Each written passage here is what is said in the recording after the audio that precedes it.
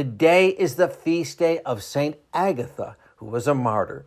Born in Sicily in the 3rd century, her parents were Roman nobles, and Agatha, at a young age, became a Christian convert.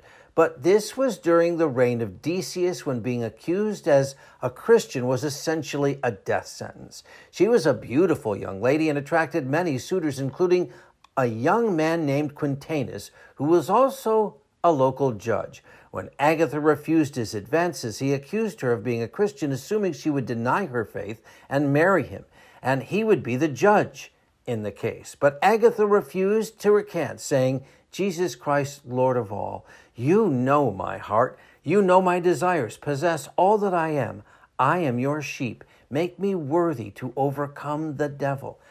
In an attempt to force her to change her mind, Quintanus had Agatha sent to a brothel, but she remained in faith. He sent for her again, thinking she would deny Jesus, but she refused. So he had her subjected to many tortures. St. Peter appeared to Agatha at one point, healing her wounds, but Agatha remained in prison, where she eventually died, including the Blessed Mother. Agatha is one of 7 women mentioned in the canon of the Mass. Saint Agatha, please pray for us. I'm meteorologist Mike Roberts for Covenant Network. Have a blessed day.